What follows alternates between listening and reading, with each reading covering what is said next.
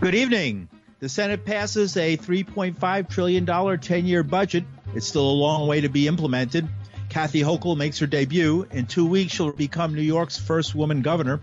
The defeat of America in Afghanistan, and a political roller coaster over jobs for women on the Lower East Side.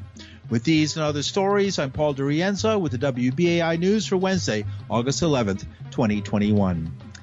Last night, the United States Senate approved a budget resolution outlining Democrats' 10-year plan for transforming the government, boosting low-income people, and slowing the planet's ominously warming temperatures. The $3.5 trillion measure squeaked by on a strictly party line vote, 49-50. Mr. Sanders. Mr. Sass. Mr. Schatz. The yeas are 50, the nays are 49. And the concurrent resolution as amended is agreed to.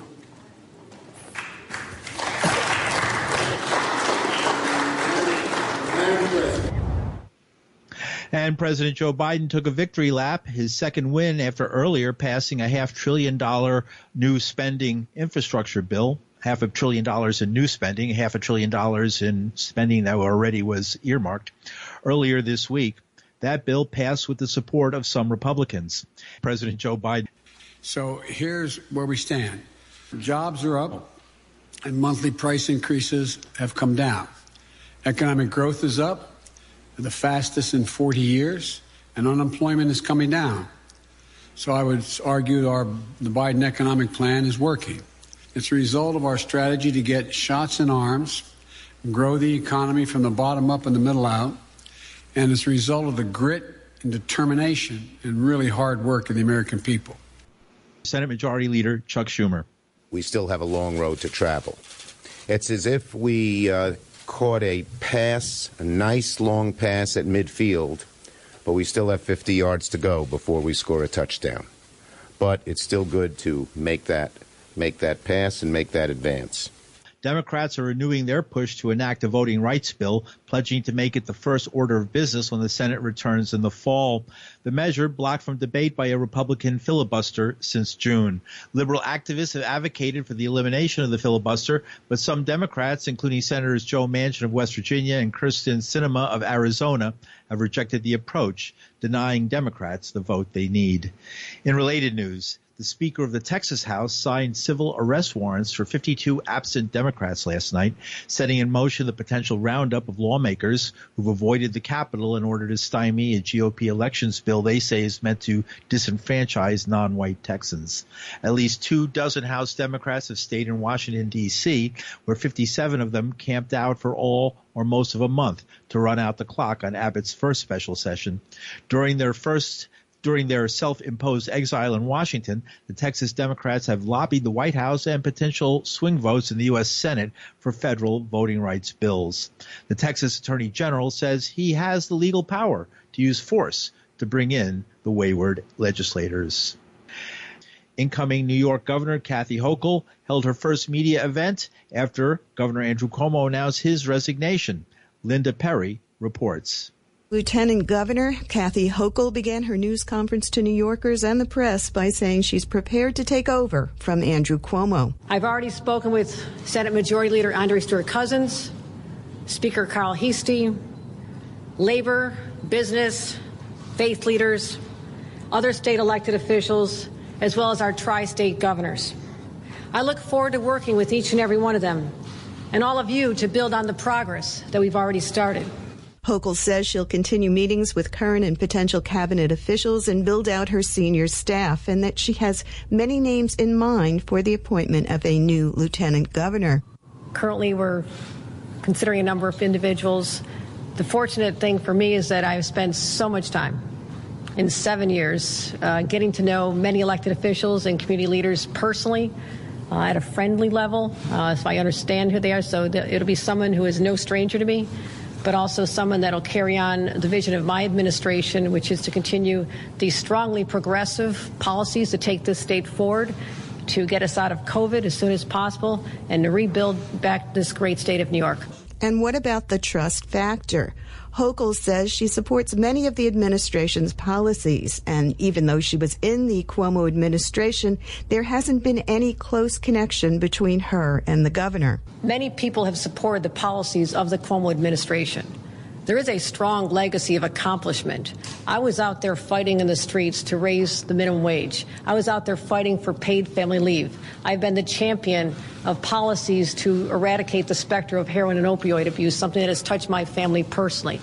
Child care issues. I've been out there making the announcements on affordable housing, clean energy, economic development. So that will continue. Those policies will continue and even be more enhanced.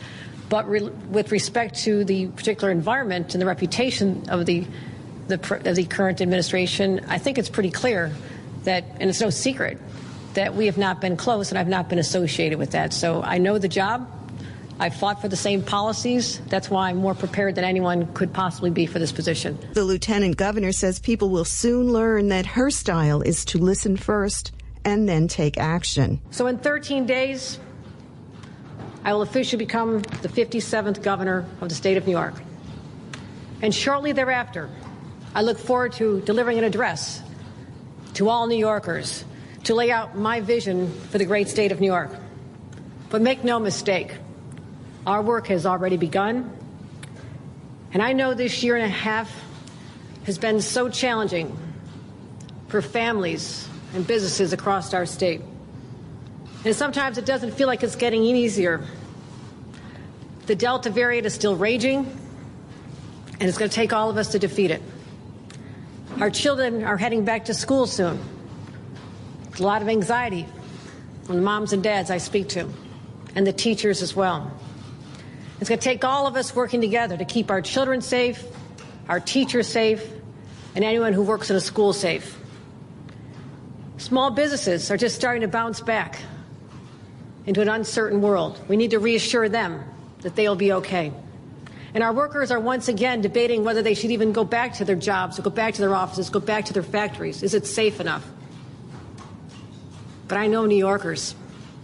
They are hardwired to persevere and to prevail.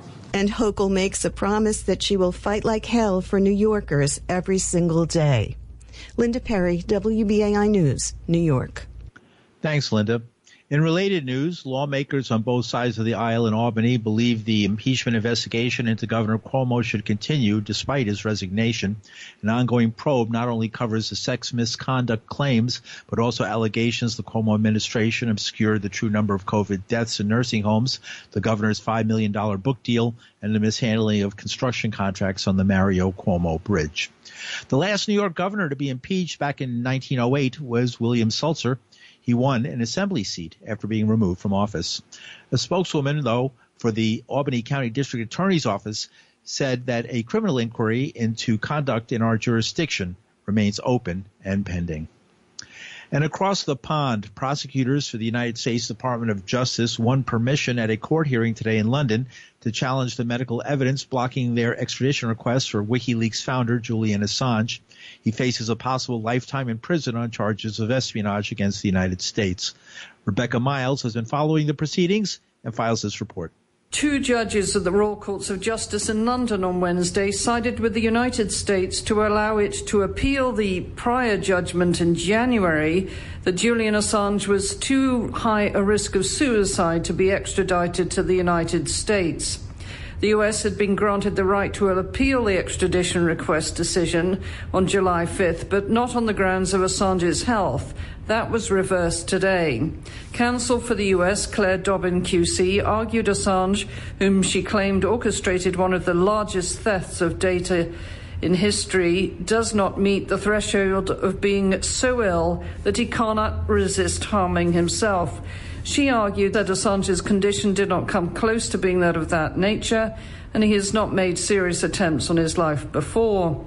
District Court Judge Vanessa Baritza ruled in January that Assange was likely to kill himself if held under harsh US prison conditions. The US government is appealing. Dobbin also tried to discredit evidence given during the extradition trial by arguing the neuropsychiatrist expert for the defense, Professor Michael Kopperman, had concealed Assange had fathered 2 children when he sought sanctuary at the Ecuadorian embassy in London, and was therefore willing to mislead and ignored his duty to the court as an expert witness. Edward Fitzgerald for the defence reminded the court that evidence in the Spanish case against the company UC Global, which spied on Assange inside the Ecuadorian embassy for a US intelligence agency, revealed that agents had stolen the diaper of one of Assange's children to get the DNA to prove he was the father. They also discussed poisoning or kidnapping Assange. Assange, wearing a dark face mask, listened by video link from the high-security prison Belmarsh, where it has been detained since 2019.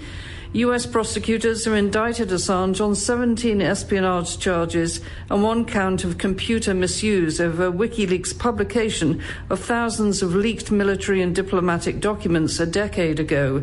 The charges carrying a maximum sentence of 175 years in prison. The case continues and a full appeal hearing was scheduled for October 27. Rebecca Miles, WBAI Pacifica Radio, New York. Assange is charged with 18 federal crimes, including conspiring to obtain and release hundreds of thousands of pages of top-secret government documents. And you're listening to the news on WBAI New York. I'm Paul DiRienzo. In more world news, the Taliban seized the 9th provincial capital in Afghanistan yesterday. The cities have been the scene of heavy clashes in recent weeks as government security forces continued heavy fighting to prevent Taliban from advancing. Security situation in the war-torn country has deteriorated as Taliban militants continue their battles with the government and have been gaining ground since the drawdown of U.S. troops. Thousands of displaced families arrived from the northern region are living in public parks and open spaces in the national capital of Kabul, still under Afghan government control. Nearly 360,000 people have been forcibly displaced by the current conflict, and about 5 million people have been displaced since 2012. Afghanistan's President Ashraf Ghani has been trying to broker alliances with warlords opposed to the Taliban. He was in the northern city of Mazar-e-Sharif today, meeting with leaders in that area. The United States is poised to totally pull out its military forces by September 11th, the 20th anniversary of the terrorist attacks in New York, the Pentagon, and in the skies, an attack that killed 2,977 people. The U.S. government maintains that if the Taliban takes over by force, they will become international pariahs. State Department Press Secretary Ned Price. Just our contention that any government that comes to power in Afghanistan at the barrel of a gun will lack international support and international legitimacy. It is, in fact, the consensus. Ambassador Khalilzad is currently in Doha. He is there to advance a collective international response to what can only be termed as a rapidly deteriorating security situation. In order for us and for our allies and partners to be able to recognize any future government of Afghanistan and to provide assistance to it, it must emerge from a political settlement that meets 5 criteria. First, it must be inclusive. Second, it must respect the rights of all Afghans, including women and minorities. Third, it allows the Afghan people to have a say in choosing their leaders. Fourth, it must prevent Afghan soil from being used to threaten the United States and its allies and partners. And fifth and finally, it must respect its commitments in terms of international law and international humanitarian law. And that's State Department Press Secretary Ned Price. A senior fellow at the Center for International Policy, Matthew Ho, served as a U.S. Marine officer in Afghanistan before resigning his commission in protest of the war.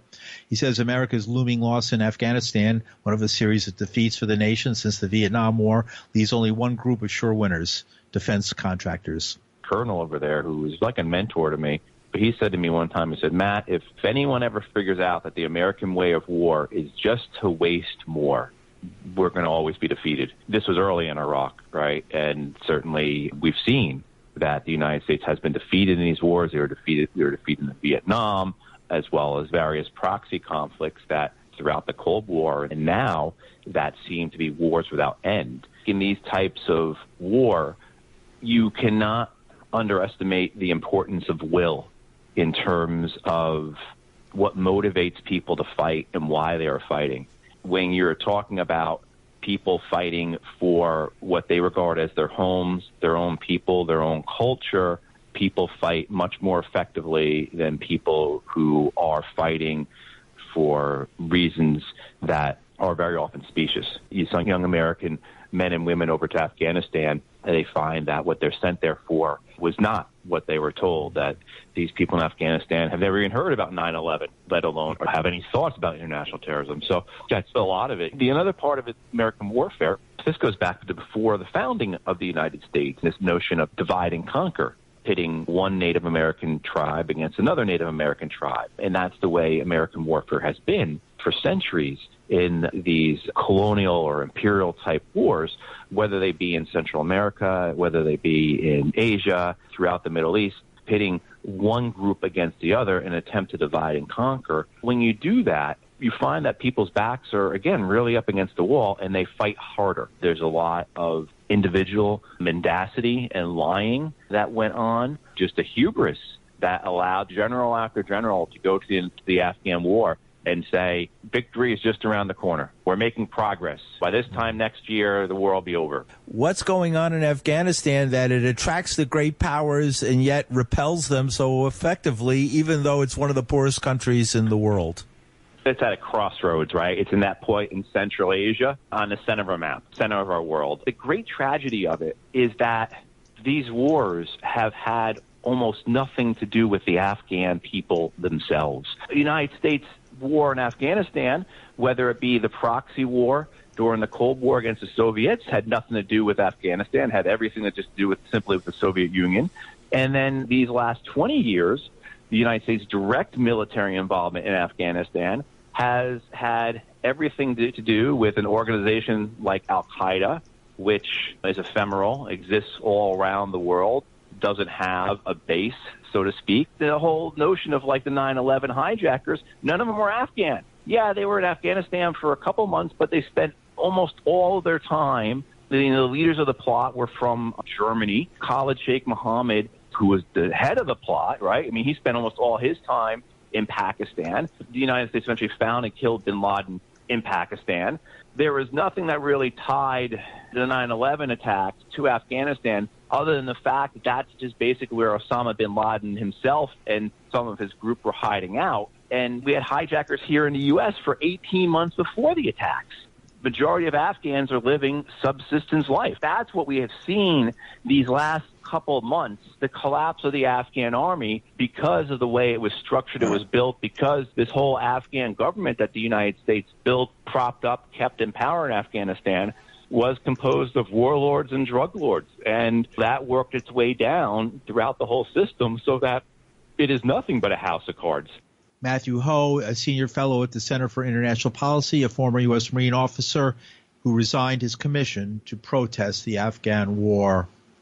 And closer to home in New York City's Lower East Side, residents battling a city plan to build a multi-billion-dollar levee, a giant wall similar to those found in New Orleans and Holland to block storm surges, have been riding a political roller coaster over the past 2 weeks. Last week, the chief financial officer and chief auditor of city agencies, Comptroller Scott Stringer, rejected the contract for the East Side Coastal Resiliency, or ESCR, project at East River Park, that's along the eastern part of Manhattan, that would close the park for years and cut down 1,000 trees.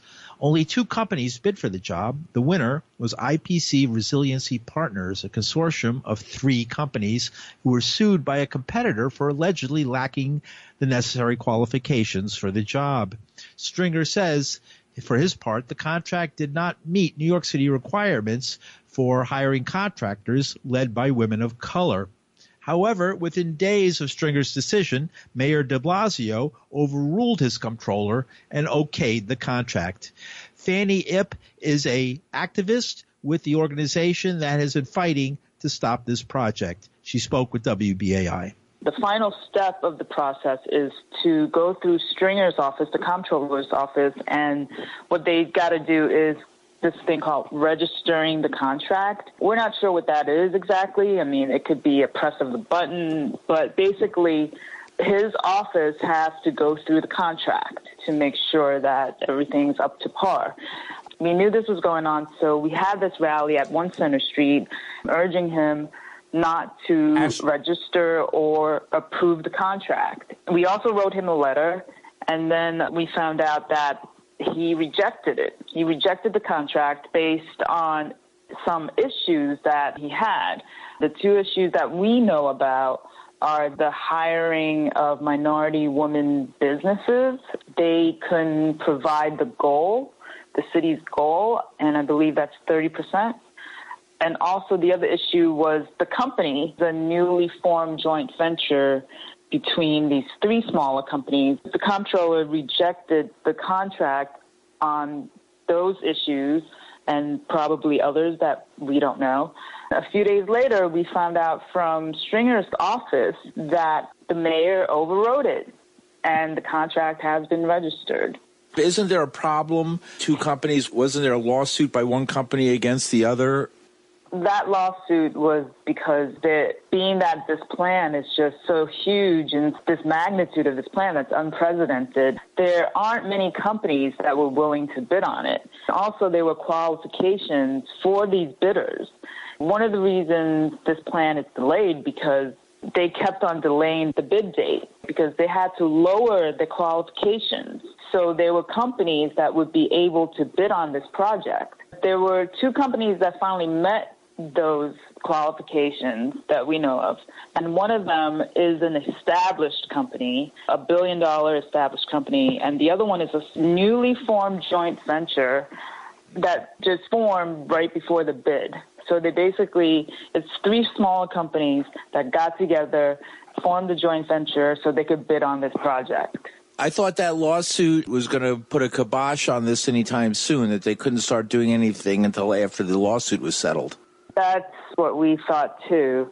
But before the judge ruled on the lawsuit, the city moved ahead with the contract anyway. The whole lawsuit was on the basis that this bidder, the one who had the contract now, is not qualified. So you're saying the city is just ignoring the lawsuit and going with the company anyway? Exactly. Yeah, exactly. Obviously, there's almost nobody in politics you can talk to because they all oppose the project. If Stringer could come out with a statement of some sort and explain what's going on, I would think their office would be the people that would know. Has there been any sign of moving construction equipment or anything like that? No, not yet. We have been seeing people that look like engineers going into the park. They did tell us that they are going to start doing surveying in the park. They're going to start doing that. But as far as actual work, they could start ordering supplies. They can start fencing the park. They could start bringing in trailers to use as field offices. So they could start doing those things within the next month or so before the actual bulldozers come in. But that's still work. They still have to go through procurement. So they're saying that that's going to take around 2 months. But then at the community advisory group meeting the other day, they said it could start next month. Stuff is going to start happening soon in the park. We're also surprised at the fact that none of the major publications are following this. I guess they consider this a local issue. And that's activist Fanny Ip. The comptroller's office did not respond to WBAI's request for a comment. The embattled ESCR plan calls for East River Park to be buried under 8 to 10 feet of landfill to raise it above the floodplain. The project, which would take at least several years to complete, opponents fear it would drag on years longer, would obliterate almost everything in the 82-year-old park, including 1,000 mature trees. And finally, new data from the Census Bureau, due to be released Thursday, will map the scope of that democratic transformation that's overcome America in the last decade.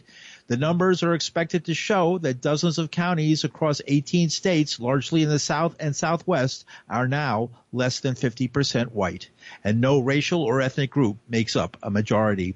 The non-Hispanic white population expected to shrink for the first census on record. The estimates suggest that about 113 million people, a third of all Americans, now live in a plurality county. Past census data has shown growth in the U.S. driven by immigration, but that's only one of the factors now. Over the past decade, new arrivals from overseas slowed and then virtually disappeared during the pandemic. Instead, birth rates are driving the change. Hispanic and Asian women's share of births has grown this century, while it has declined for white women. Estimates suggest the new numbers may show fewer than half of United States residents under 18 are white, while more than 3/4 of those over 65 are, in fact, Caucasian.